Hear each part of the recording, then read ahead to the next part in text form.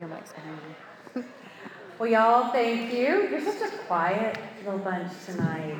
Everybody just kind of wandered in. How bad is it raining? Is it like not? Oh, okay. We had one of those moments on this roof back when Andrea and I were trying to straighten out slides. We had an issue with slides, and I mean, all of a sudden it just started coming down. I thought, oh, here we go. So, okay. I guess it's supposed to be Friday. Is that supposed to be the big day for rain, right? Okay. Just noticed I have some tiles missing on my roof. Which hasn't been a big deal through all this long hot summer, but yeah, I'm thinking I need to send the kids up there with some baggies. You want to pray us in? Let's do it. Let's pray together. Father, we thank you for tonight. We thank you that you've allowed this group to gather together and carve out this time to give back to you. So, Father, we really ask that your Spirit would be in this place to nudge us and to remind us and to teach us and to rebuke us and to hug us. Father, I pray tonight that you would reveal some stuff from your word and that being here tonight would matter and that we would leave better spouses, better women, better men, better moms and dads. So, Father, we just give you these next few minutes and we just pray that your Spirit would saturate everything that's said and done. In Jesus' name, amen. Conflict management. So fun. Yeah, it is. Good times. Yeah. Good times. Conflict management. Jimmy's going to handle a lot of different areas tonight that are going to be amazing because this is what he gets to sit and do actively all day long. Yes, is manage conflict between people. Really, at the end of the day, you manage conflict. Yep. But I did want to make a mention of a couple of different tools that Mike and I have found somewhat helpful. Because Mike and I, as I've told y'all, I know that Jimmy and Beth have the perfect marriage, and Mike and I are working on getting to the perfect marriage. But there's been a lot of sass and a lot of spice and a lot of vigorous conversation at times through the years. And one time when Mike and I had been married about, 4 or 5 years, we started having the same argument that we always have. Do you guys have like a menu that you choose from? Tonight I'll have the argument about time being spent at work and distractedness with a side of bitterness. Is that good? Yeah, and you're going to have the, he's going to have the neediness talk and the, this should be good. And so we found ourselves having the same argument over and over and over. And one evening as we were having that same argument over and over and over, Mike said, hang on, I just want to try something. And he went and got a yellow legal pad and a pen, at which point I completely exploded. I thought, why on earth are you having to, you're gonna write down, like, how could you just not know in your heart of hearts what I need? Why are we having to have this conversation anyway? But after I exploded, we decided, okay, fine. And we actually did sit down with a yellow legal pad. And can I tell you, for Mike to process and write down, okay, so you're saying that if I would do this, it would help you feel that. This action right here would help with that. Yes. Okay. He wrote it down. Moved on to the second category. So you're saying if I could do this or say this, that would really help resolve that for you. Yes. It was one of the most unromantic fights we ever had, because it just wasn't, it didn't have that, that Italian feel of just back and forth. Yeah, it didn't have a certain je ne sais quoi. Had a bit of an engineering feel. But allowing the yellow legal pad to come sit on the table ended up being a really powerful experience. Because for whatever reason, Mike was able to really process some of the conflict that we'd been having for quite a while. And he actually was able to develop for himself action steps. He's a guy who's a business person. And all of a sudden, he was able to sit down and not in a cold or unloving way, but access the skills that he was using all the time with clients and with all those, and actually use those kinds of skills to talk through some places where we had hit some brick walls over and over and over. Now, for me, it didn't feel real romantic. And for me, at first, I was really livid that it would even require a yellow legal pad. But through the years, that yellow legal pad has become a very powerful thing because people process differently. And Jimmy's going to talk about some really core tools, but I just wanted to mention the yellow legal pad because it's been a place for us. I'm not saying you have to go do the yellow legal pad, but I'm saying there can be things that are tools that if the whole point is to really come to resolution, and as best we can, isn't that really a great goal, to come to some kind of resolution? Then for us, the yellow legal pad has been a really powerful tool to sit down and really be specific about what we're wanting and where we want to get to. Another thing that I think is very helpful to think about as you're considering what Jimmy says tonight, Mike and I think I've told y'all that we got engaged a few times. And our pre-marriage counselor was not dazzled. She was a little, I don't know why, she was very concerned. But she also wanted Mike to date her daughter. So I felt like there were ulterior motives involved, because I'm perceptive like that. Yes, I'm very perceptive. But because we had been through an engagement breakup, and because we had patched it all back together pretty quickly, and then we had gone to get married, and then we went on to have a baby, and just things kind of spooled really fast, we began to find about year 3 that I really wanted to discuss that breakup. I really wanted to talk about it. And Mike really did not want to talk about it. He had his reasons for what he did. They were logical reasons. They were not unkind or cruel reasons for breaking off the engagement when he did. And I was sort of in this really crazy loop where I really kept wanting to talk about it. And finally I began to unpack that what I really wanted was, this had been a huge experience for me. It was a massive experience for me, for that engagement to be broken for a period of time. I needed Mike to come into my world a little bit on what that was like for me. I understood what he had done and why. But we kept hitting that conversation over and over and over. And finally one day, we had this pretty amazing breakthrough, because it finally dawned on me. I said, Mike, I think I just need to make sure you understand what my experience was. And talked it through. And it really released a conflict that we had continued to rotate on, because it finally felt like he had come into my experience. That we hadn't really shared that experience. He'd had a very specific experience for him. I had a very specific experience. So sometimes I think if you're finding the same conflict rotating, now sometimes we just bring up the same stuff over and over because we are cycling in unforgiveness. But sometimes if we have both had an experience, and one of us had it this way and one of us had it this way, we may need a moment to walk into the other's world and to just really take a look at the decor, to take a look at what's on the walls there and say, okay, I get it. I understand what you went through, and I get that. It wasn't a seeking for apology. It wasn't a seeking for explanation. It was a need, a deep need, to have him walk into that room with me and understand what it had been like for me. So those are 2 things that I just want to encourage you tonight as tools. Sometimes bringing a yellow legal pad to the table during a conflict can be an actually very powerful thing. And also, I think sometimes if you find yourself having the same conversation, what would it mean to just take a moment and just try to see it through the other person's eyes and have that experience with them? Now, our conflict coach, who gets to do it all the time, you have far many more powerful things to say to us. Very powerful. And I do get to do conflict a lot. Yes. Just at home. When Beth and I, we did the yellow legal pad, and when I read what she'd written, she just said, Jimmy, you're a fat, whoa, simmer down. I don't think that's the point of the yellow legal pad, honey. Okay. Some of this is going to be repetitive, but repetition is the greatest form of learning. So the first thing I want to look at is 3 things that absolutely cannot be present during a conflict. These are red flags, smoke signals, flares being shot in the dead of night. If these things are present, then whatever discussion, conflict you're having is going to go south in a big hurry. Okay? So the first thing, and this is by order of priority, the very first thing that cannot be present is what? Adrenaline. Adrenaline cannot be present. Now then, you're all looking at me the way a calf looks at a new gate, without comprehension. How can you have conflict without adrenaline? And we know that adrenaline is the fight or flight hormone. And it's critical, real quickly. And again, some of you that's been with you know this is one of my pet peeves. It's something that's really critical. But the rule of thumb, generally speaking, is that adrenaline trumps serotonin.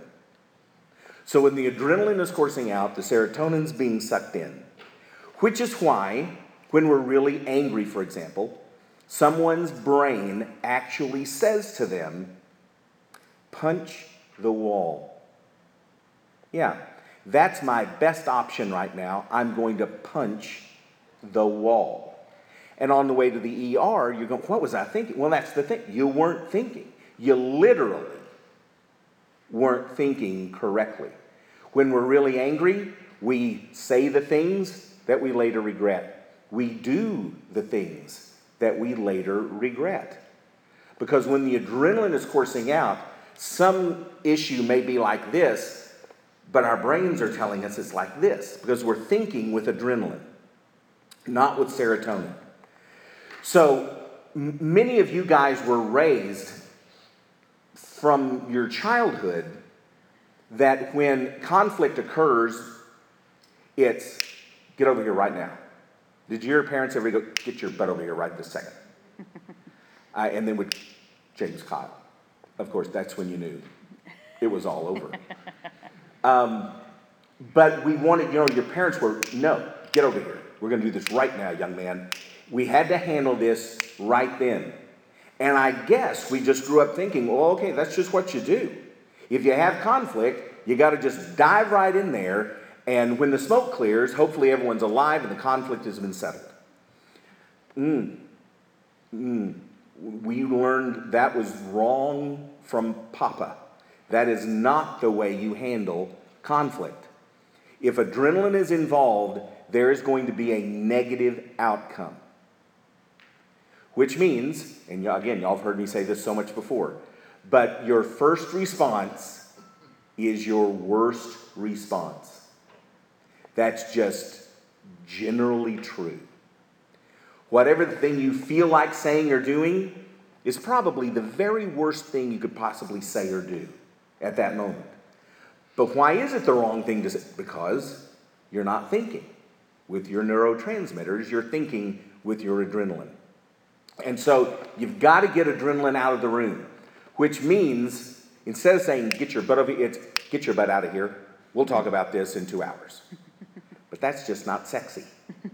But that's absolutely the best thing you can possibly do is separate and go your separate ways. Remember, we've talked about this a lot, STOP. Remember that little acrostic? S is stop and walk away. S is stop and walk away. T is think of your best option. And then P is pray and proceed with your best option. But the very first thing, when Grandma said count to 10, she was right. But most of us need a lot more than 10. We need a couple hours. But like within 15 minutes, have you ever been so angry that in your mind you were plotting exactly what would go on the divorce decree and what you would call them in front of the children?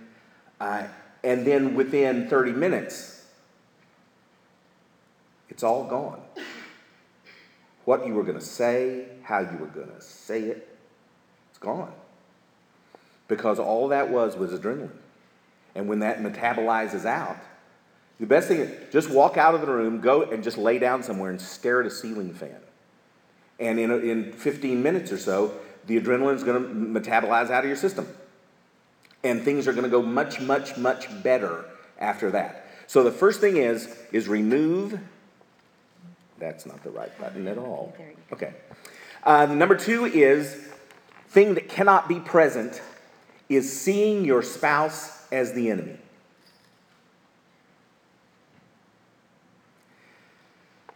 And I know you're saying you don't know what I live with.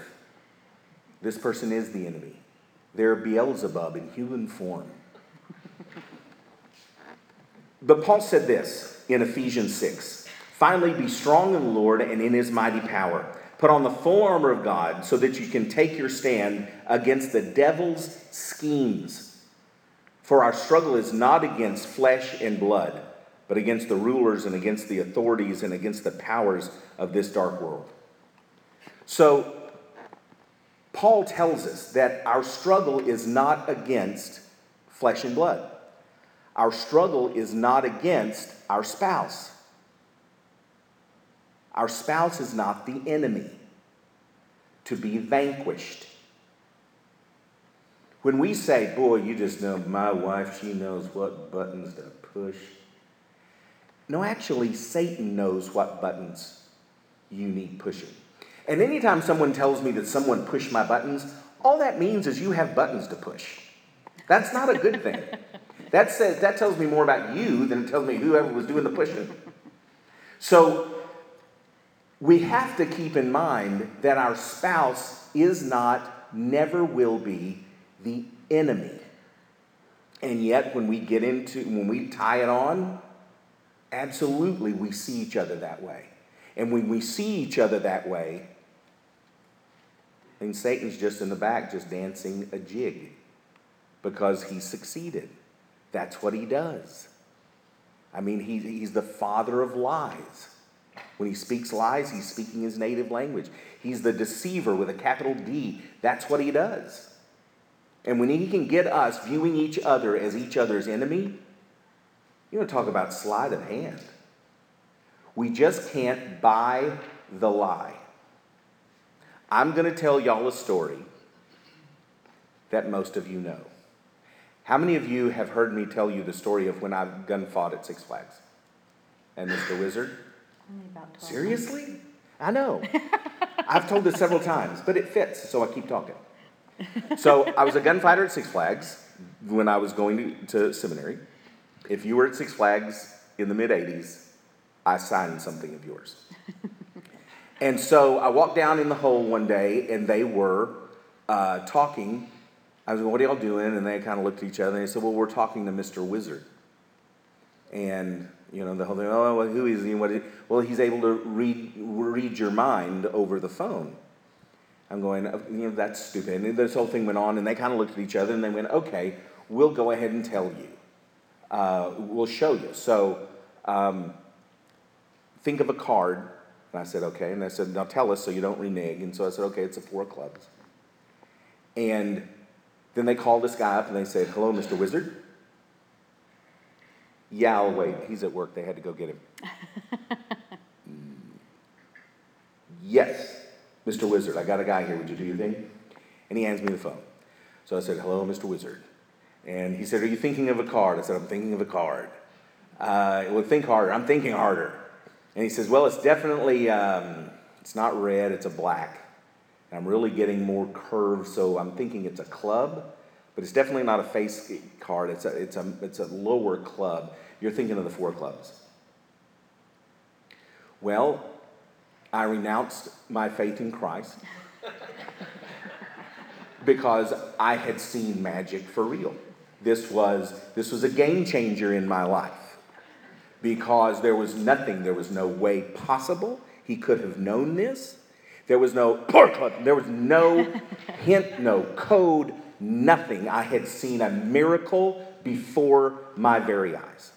And as I'm going on, very similar to that, they are purple, crying, snot coming out, just laughing. They can't catch their breath. And they said, okay, we got to tell him. We just got to tell him. This is stupid. We got to tell him. So they showed me how it works. Because apparently they made a lot of money in bars doing this. And they figured as a Southern Baptist preacher in waiting, I was not going to horn in on their business. So you call somebody, I'm going to call you.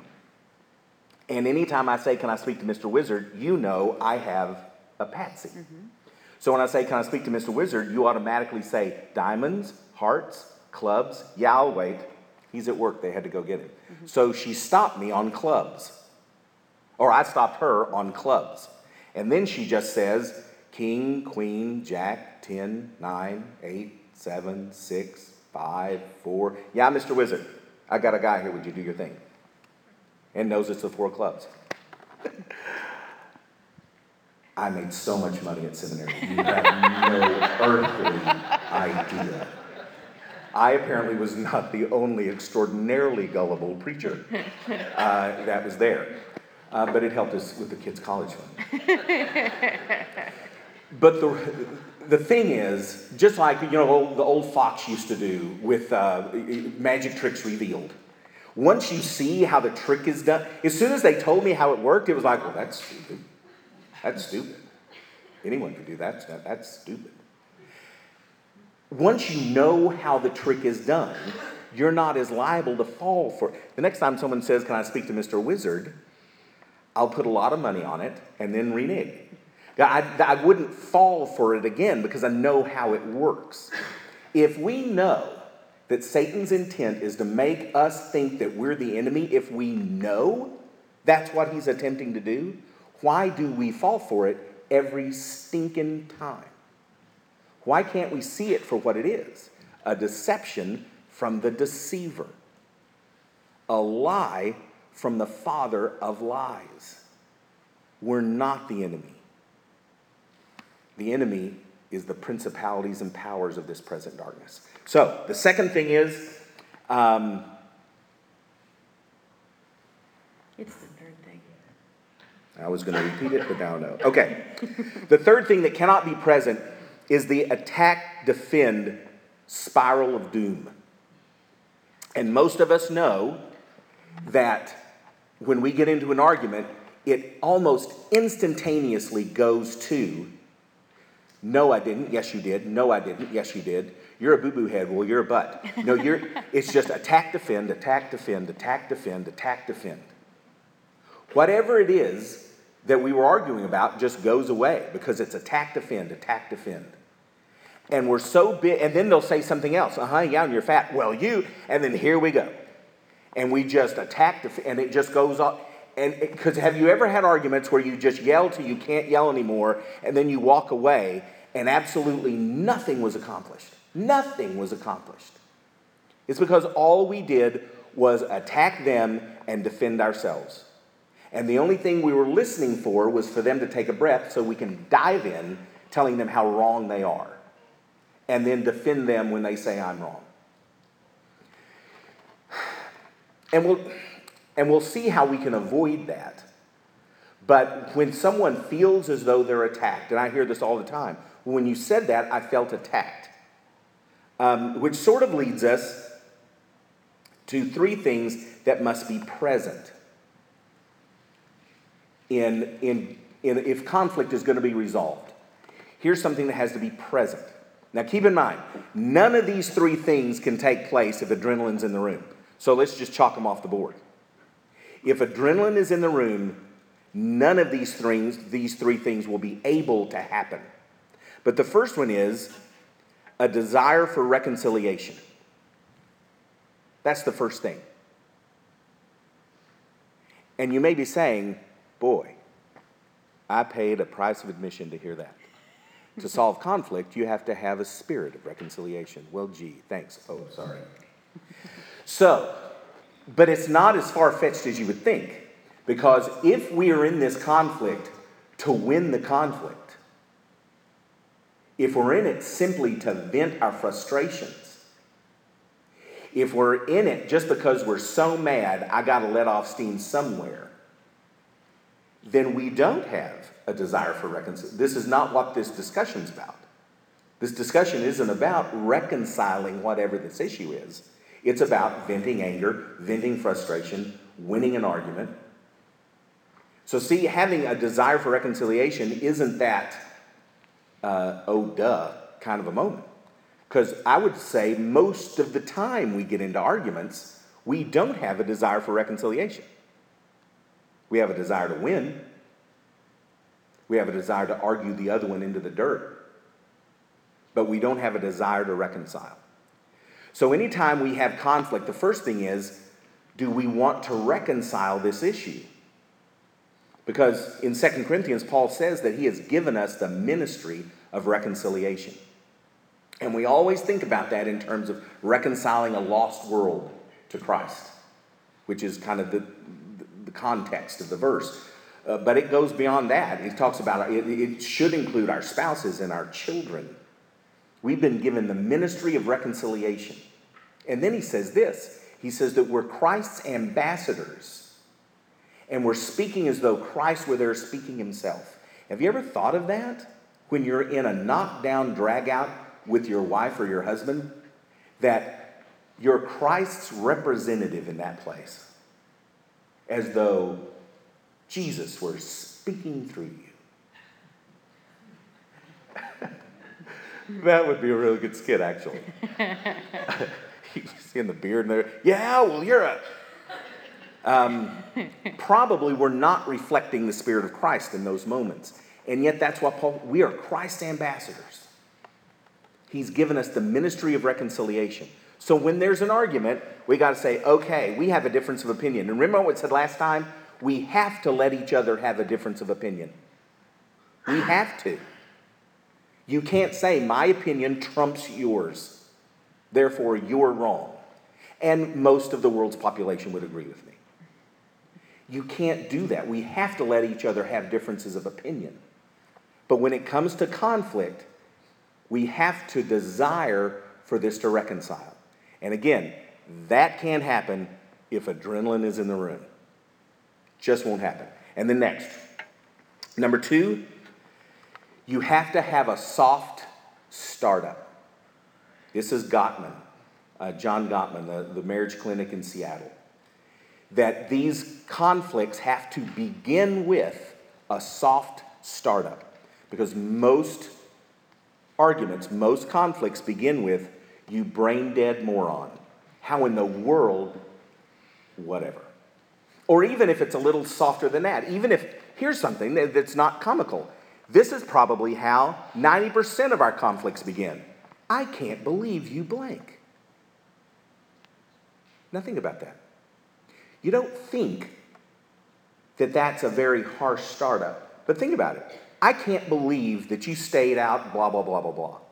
What you're saying is, what you did was so completely crazy that I can't conceive of a rational, sane human being making that choice. Are you a moron? Because I can't believe it. Well, as soon as you say you can't believe it, you're saying you're an idiot for making that choice. Well, what am I going to do? I'm not an idiot. I'm a semi-rational human being. I think I made the choice most people would make. Therefore, you're the moron. And then here we go. So we have to have a soft startup. When we're going to, it just can't begin with, I can't believe, or here we go again, or how many times. Because as soon as you do that, I'm immediately on the defensive. You attacked, and I'll defend. And as soon as you stop attacking just that long, I'll attack you, so you can now defend. And that's how that whole process just goes on and on and on and on. And people just say, we fight all the time, we never accomplish anything.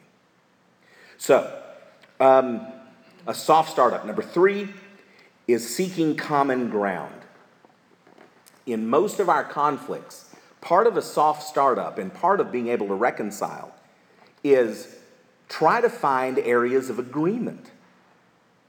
No, I get that. I agree with you on that. No, yes. No, I agree with you. But what I'm saying is here. So I can agree with A, B, and C, but let's just talk about D for a second. As opposed to just, you're an imbecile for even bringing it up. Instead of that, you want to say, no, I get what you're saying. Because that's validation. And validation is a wonderful tool. Validation is not agreement. Validation is, I get where you could come from. Another sane person could come to the same conclusion you came to, should they have been hit in the head recently. So, to be able to validate someone is to say, no, I get it. I understand how you could feel that way. However, because again, validation is not agreeing with somebody. And then one thing really quick, a quick word about keeping record of wrongs. So often when we argue, we bring up what happened in 1963. And then we say how you did the same thing in 75. And then, of course, here you are again in 2015. When will it end? We bring up past wrongs, and we use them as a weapon into whatever the present situation is. And I talk with people about this all the time. To forgive someone is not to say you forgive someone. You know you've forgiven someone when whatever you're forgiving them of, you don't bring it up in the present anymore. Now we're just dealing with what's going on in the present. Here's the thing, and most of y'all know this. If you haven't done, and we probably need to do that again at some point, the sacred marriage. Yeah. It's been several years since we've done that. But he says, the byline of the book of the sacred marriage is maybe marriage is more about our holiness than our happiness. Come on. That's good stuff. And he says, maybe God's intention was for us to have conflict in marriage, which is why conflict should not be run from and avoided. Maybe God intended for us to have that conflict so that we could learn grace. And that through that conflict, we could learn forgiveness. Because we can forgive a lost and dying world. Forgiving our spouse, that's a little more difficult to do. But when we think about the parable of the unmerciful servant, that he goes in, he owes $1 billion, and he says, please, please, please, please, please, please, please, I'll pay it back, please. And the master goes, I'm just going to forgive you. I'm just going to cancel the debt. Not only am I going to give you more time to pay it back, I'm going to cancel it. You don't even owe me the $1 billion anymore. And he runs skipping from the place, so thankful and wonderful, sees a guy that owes him $10, has him strangled and thrown into prison until he pays back the $10. And the master calls the servant back in. And again, this idea being the master's being God and we're being his servants, we're talking about believers. When he said, you wicked servant. And no other time has God been calling his servants wicked. You wicked servant. I forgive you $1 billion and you will not forgive someone $10? Have him thrown into jail till he pays back everything. That parable haunts me. Anytime I feel angry at Beth, or I think I've been done wrong by Beth, and I harbor unforgiveness.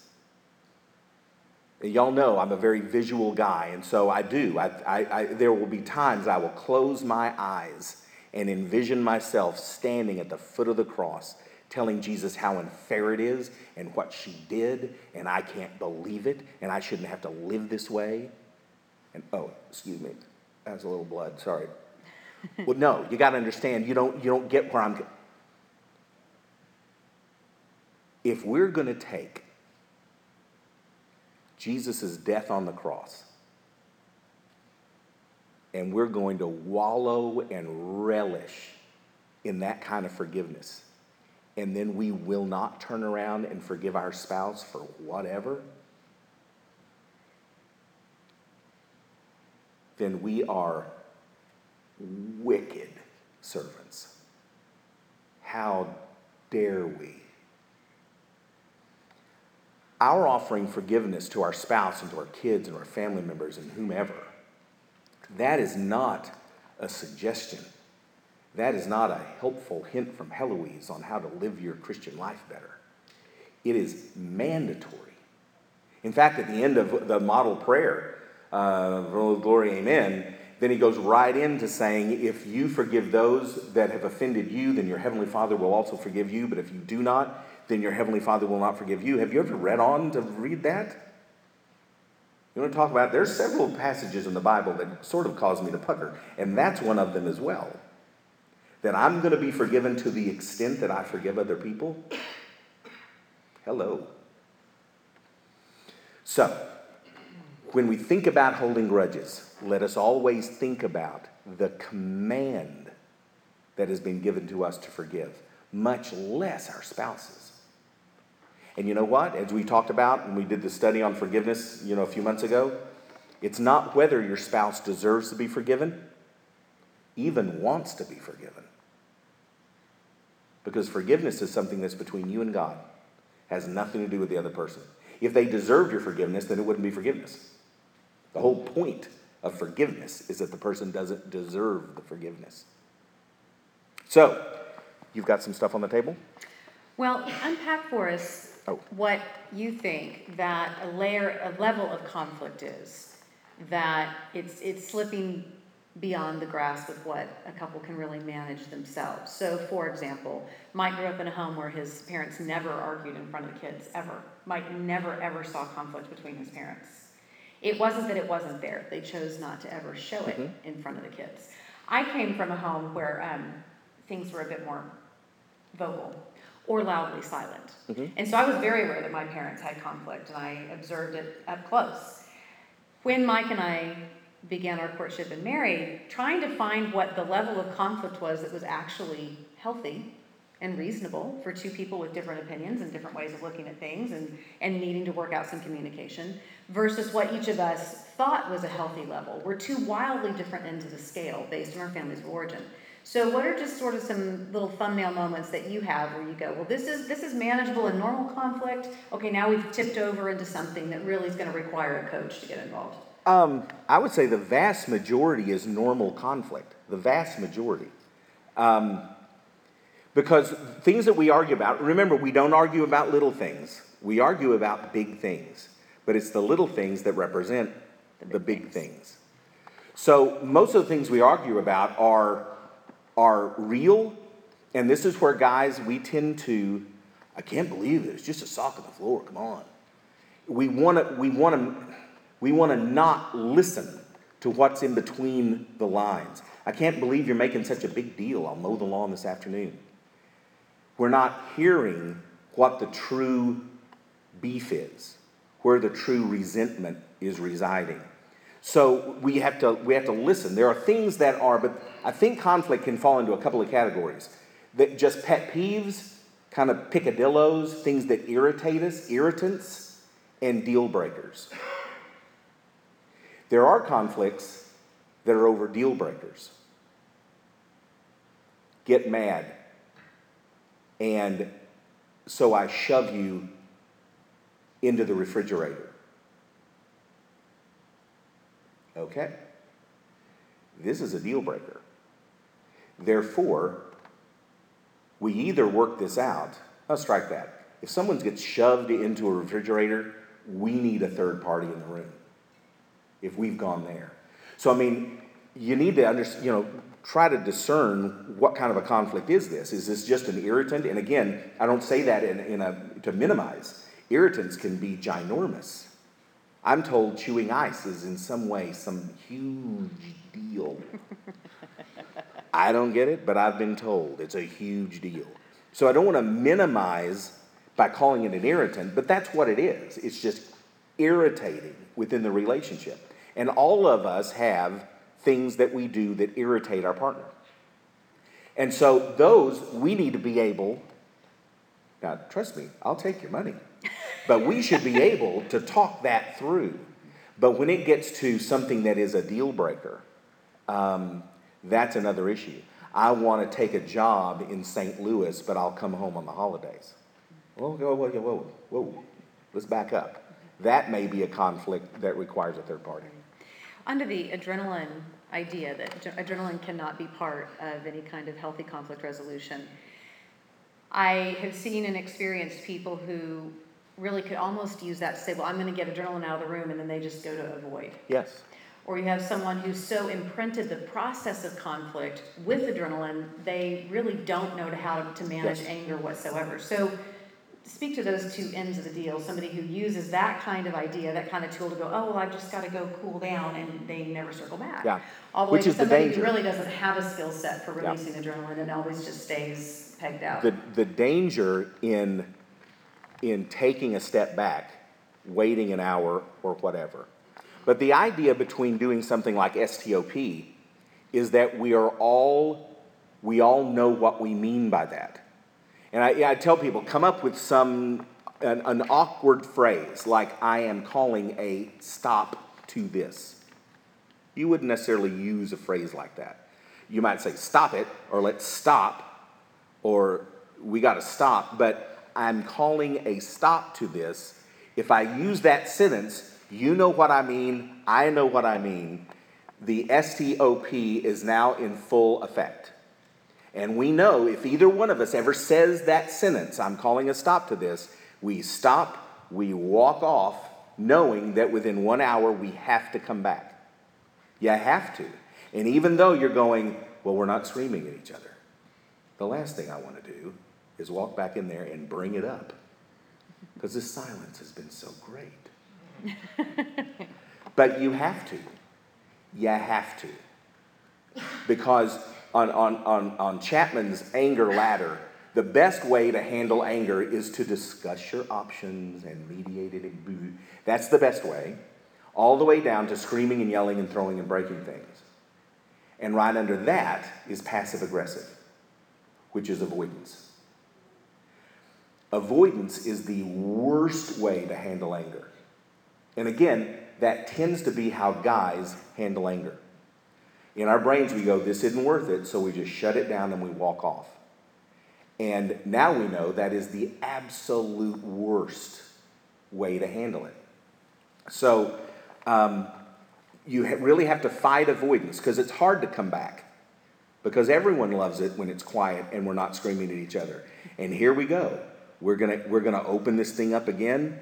And the answer is yes, you open it again. Come hell or high water, you have this conversation. You have to. And then the other, it's literally, but I've seen people do it in parenting. We can't discipline without anger. To most of us, we were raised where all discipline was anger. And I have to show you that I'm mad, or you don't get how important this is. This was a 4 vein in the forehead event that just took place here. Look, I'm this shade of purple and puce. You understand how, and we don't have to have anger in the discipline process. In fact, you want to aim to be dispassionate in the discipline process. So it's not, I'm angry at you, that's why you're being punished. It's, you knowingly did something that was knowingly wrong, and you got to pay the price. No harm, no foul, nothing personal, just business. But it doesn't have to be anger. And it's the same with settling conflict, that you want to shoot for reconciliation. Instead of thinking, I'm going to go have an argument, think of it in terms of, we're going to go and we're going to reconcile this. Okay, good. Then let's reconcile this. Well, then venting and cursing, I don't read, maybe that's in Philemon, maybe, but I don't see how that's a part of the reconciliation process. Now, see, that would be an argument. That would be an anger outburst. That doesn't need to be a part of the reconciliation. So let's just try to reconcile. And if you look at it in those terms and practice, and there's another thing, and I tell people, if any of you, and I will not ask for a show of hands, but if you've got a screamer, then when they scream, you leave. You just walk out the door. Pretty soon, it's drawing boundaries. They know if they want to have a conversation, they're going to have to not yell. It amazes me where people will say, well, he just screamed at me for like 10 minutes on the phone. Really? About the first, the next thing they hear is a dial tone. Pretty soon they'll learn that if they're going to yell at you, the conversation doesn't occur. And so eventually, we learn to do this a different way. But sometimes, especially if you've got someone that has sort of an out-of-control temper, sometimes it does take a little more concerted effort, maybe with a third party. But I tell my anger management people, first off, I hate the term anger management. Because instead of learning how to manage your anger, I don't know, how about just not getting angry? I hate the idea of a punching bag. To me, that's very close to what's called secondary violence, where if someone throws a cell phone or they break a dish, that's considered secondary violence, which is that far away from them throwing the dish at your face. So it's a demonstration of my power, what I could do to you if properly motivated.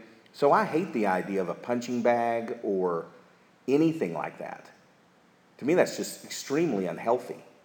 The idea is reframe the way you look at it so you don't get angry. Do you have just a couple of seconds? Because I don't want to keep you all, but there's a guy named Ellis with rational emotive therapy. He came up with the ABCs. And the A is the activating event, and the C is the consequence of the activating event. So someone may say, well, I'm screaming and yelling because you didn't have dinner on time. So if asked, why are you screaming and yelling? Because she didn't have dinner on time. That was the activating event that caused this consequence. But what we know is A's never cause C's, ever. Because if they caused C's, then all husbands whose wives didn't get dinner done on time across all time and all cultures would respond with screaming and yelling. And that's not true. You could have 100 guys, and maybe 90% of those 100 guys would not respond with screaming and yelling. Some of them would say, sweetie, go sit down, you've had a long day, and cook the dinner themselves. Others would say, could I help? Others would say, holler, I'll be in front of the TV. But they wouldn't yell and scream.